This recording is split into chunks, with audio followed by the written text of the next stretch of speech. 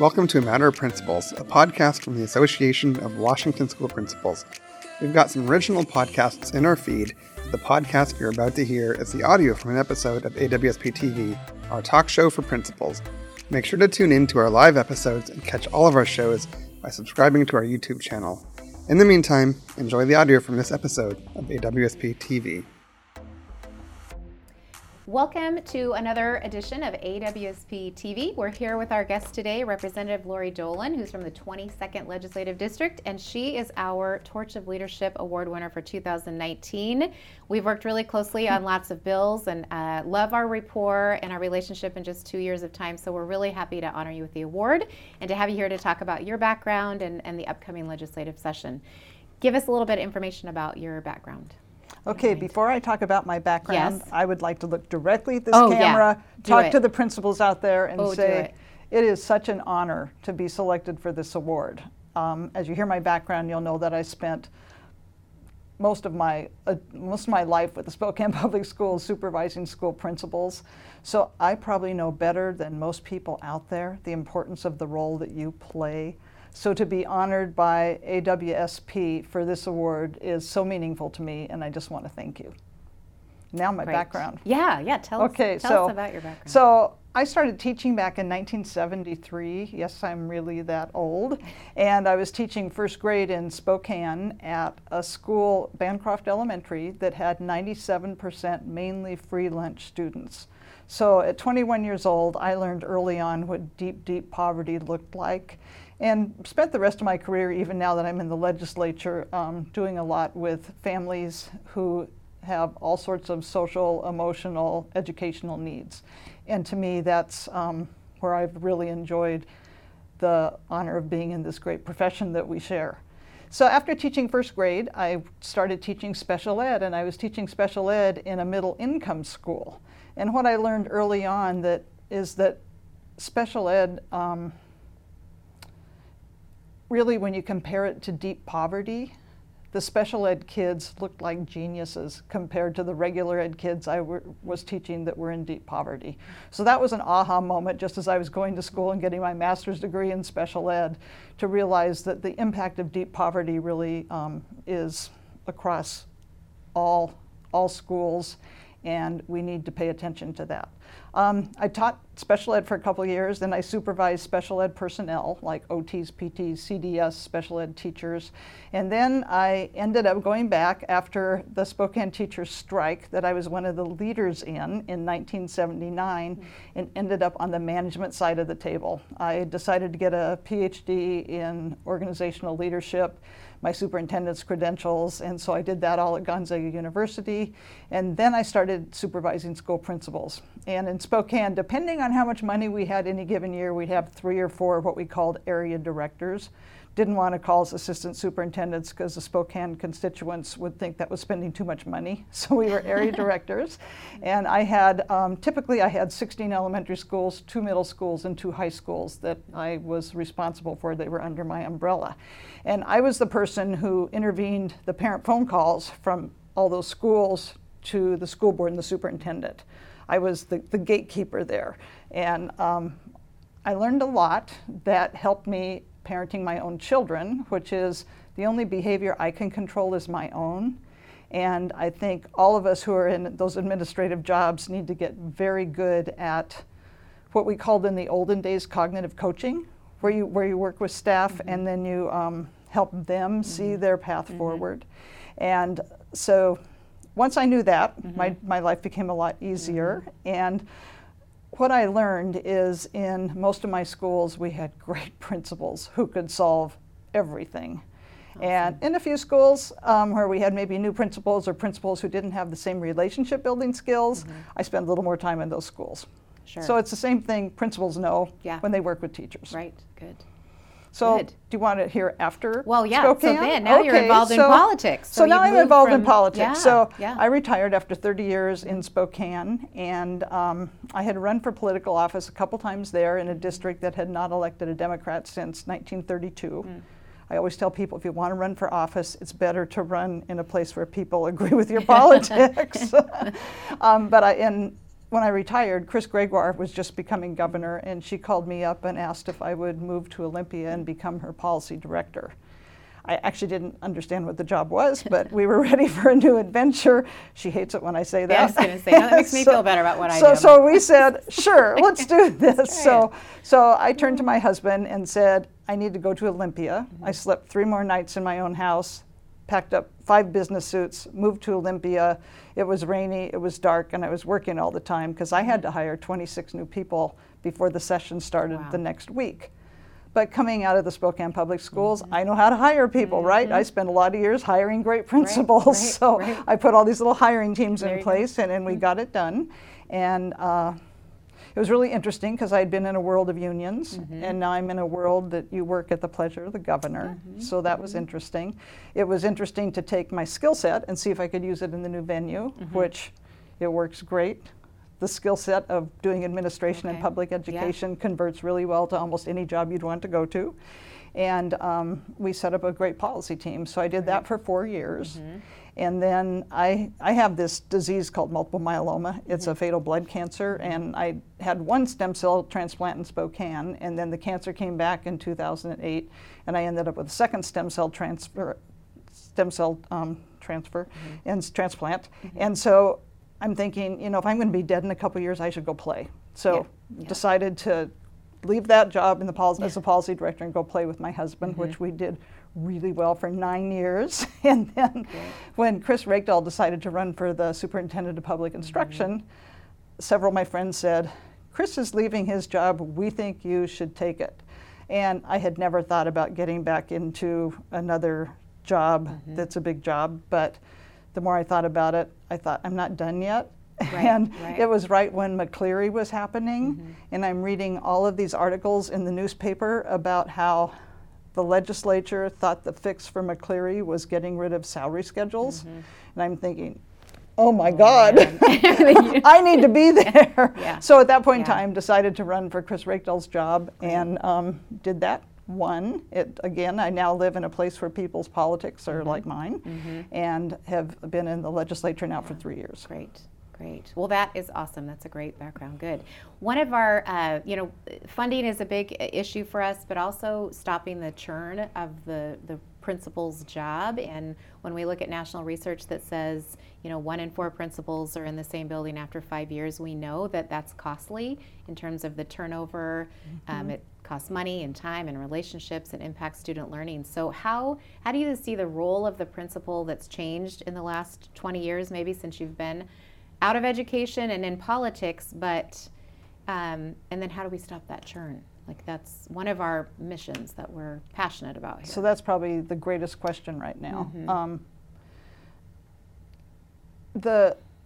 The principal's job, in fact, I laughed, frankly, when I filled out your questionnaire you sent me, because it said, what's the role of the principal? And I put something in there like, what's not the role of the principal? I mean, the role of the principal is huge, and it gets bigger every day because life gets more and more complex. I think one of the main ways you help principals succeed in their jobs and want to stay is by mentoring them. The principal's job is lonely. And if you've been a teacher all this time, now you decide to be a principal, you come in with 2 thoughts. One, that every teacher is as good as you were. and 2, you don't realize that you're now the sole leader in a building, which becomes kind of lonely when you realize you're really not. You're part of the team, but you also have this role you need to play that's separate from the team. And I think the mentoring is what helps new principals get through that. It probably helps principals who have been in the job for a long time get through it. Principals always are talking to one another, and I think that's very helpful for them to get through things. So professional networks. And then relationships. These jobs are more about relationships than anything else. We can teach people to be good teachers. It's a complex set of skills, but we can teach it. We can teach people to be good principals. But I think if you're not kind of innately blessed with the ability to build relationships with people, these jobs are really, really hard. And right along with that is, I think, a good sense of humor, because These jobs are really, really hard. They are. And a good sense of humor helps you get through that. And liking people, like enjoying people, little people and adults. And the big, yeah, just enjoying people and the diversity of people is also another way that helps you get through. Yeah. But we all know that there are circumstances that happen in a school, in a principal's life, that are just damn hard. And at that point in time, I think you need all sorts of supports around you to help you through that. Yeah. And if you have an administration in your district that values principals, Right. listens to principals' voices, that makes a big difference in stopping the churn. Yeah. Because if you really feel like you're valued and heard, that's what we all want. Right. So those things. Yeah. I'm going to talk a minute about money. Oh, great. Yeah. Money's helpful. We all like a good paycheck. And I think right now, I know another one of your questions was, what do we do about principals' salaries? Unfortunately, what happens, just the way bargaining takes place, is teacher salaries always get bargained first. Yeah. And then principal salaries are not so much an afterthought, but it certainly happens after the fact. Right. And I think right now, and with what we've seen happen with teacher salaries and the bargaining around the state, there's probably a lot of principal salaries that need to catch up. Yeah. Yeah. So that there's more of a difference between, Right. if you're going to be the sole leader, Yep. you need to get paid more Yeah. than if you're the 6th grade teacher. Right. Right. So. Lovely. That's great. Thank you for addressing that. I love what you said too about the mentorship and helping support principals in their job. I know that OSPI in their legislative requests has put in money to support the mentoring not only of teachers but of brand new principals. Right.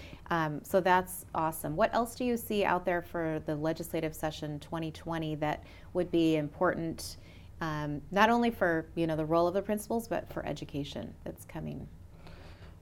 I think that I sense there is a lot of legislators that feel we need to do more with student mental health. Okay.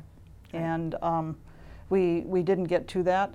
Anytime you change a prototypical model, think dollar signs. That's a huge investment to make any small change to that prototypical model. But I do think there is a hunger to do something about that. Yeah.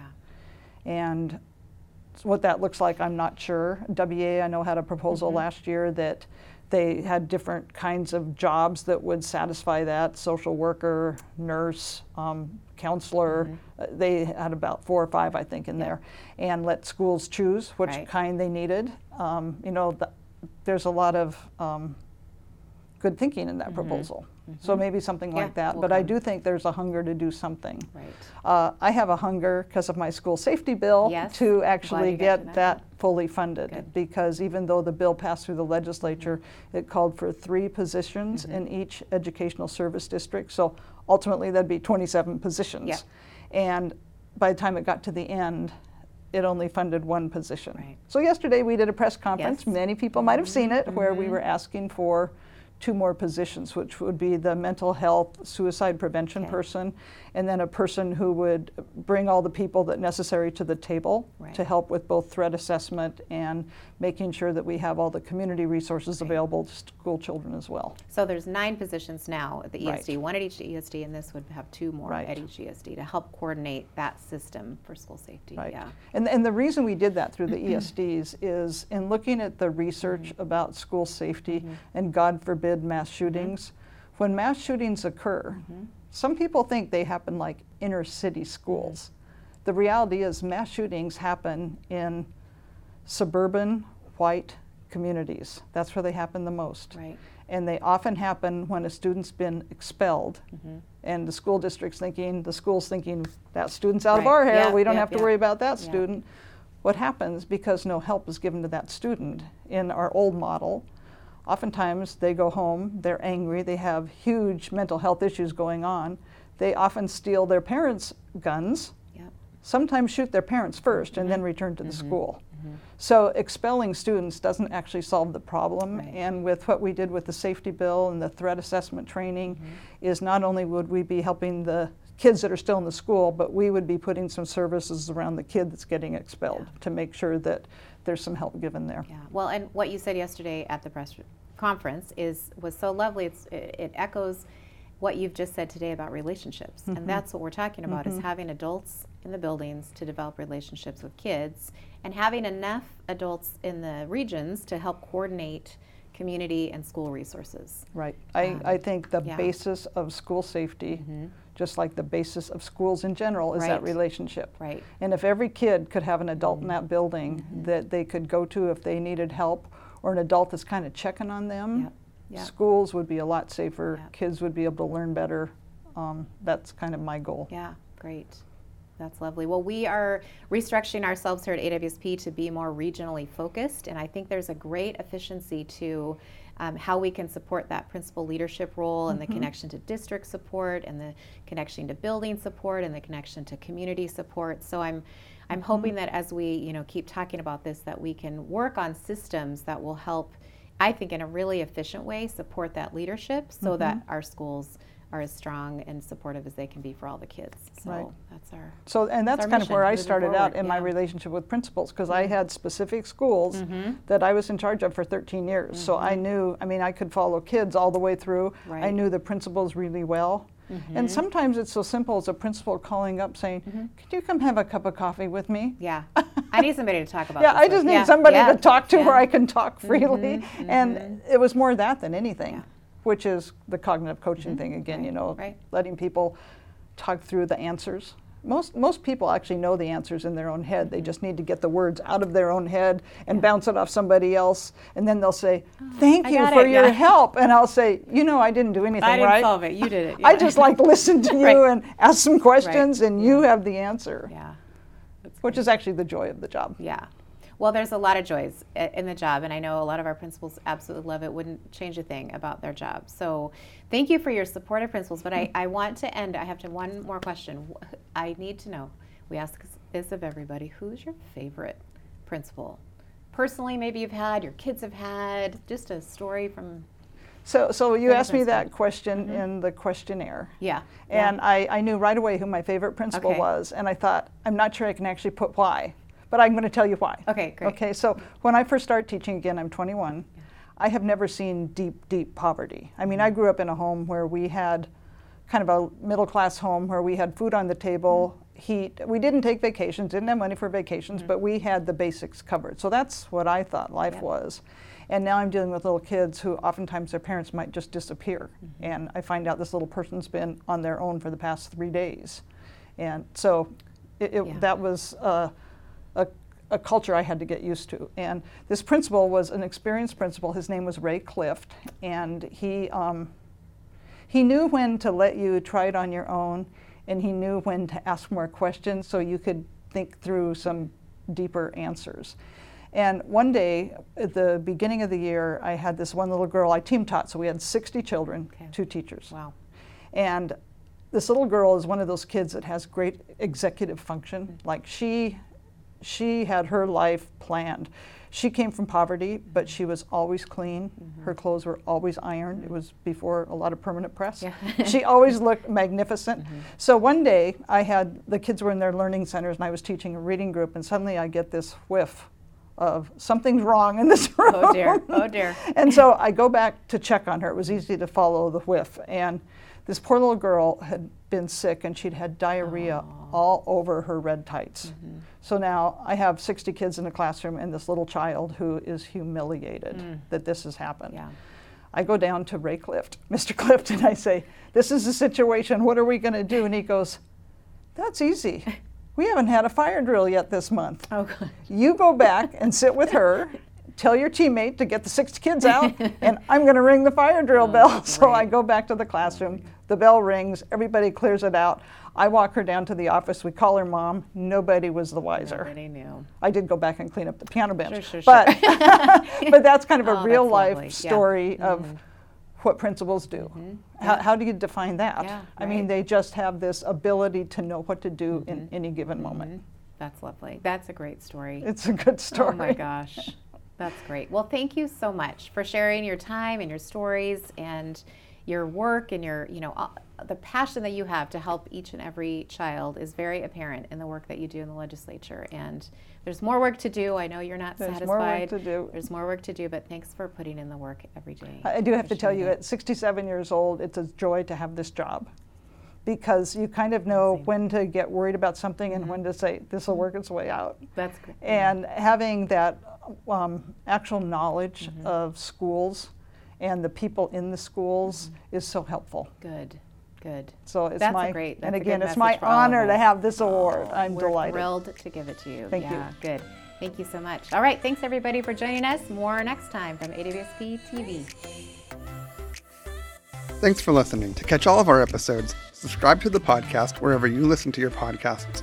Subscribe to our YouTube channel so you can watch AWSP TV and our other great video content. If you have ideas for guests or topics you'd like to hear about, shoot me an email at david@awsp.org. We'll do our best to make it happen. On behalf of all of us at AWSP, we hope you tune in again.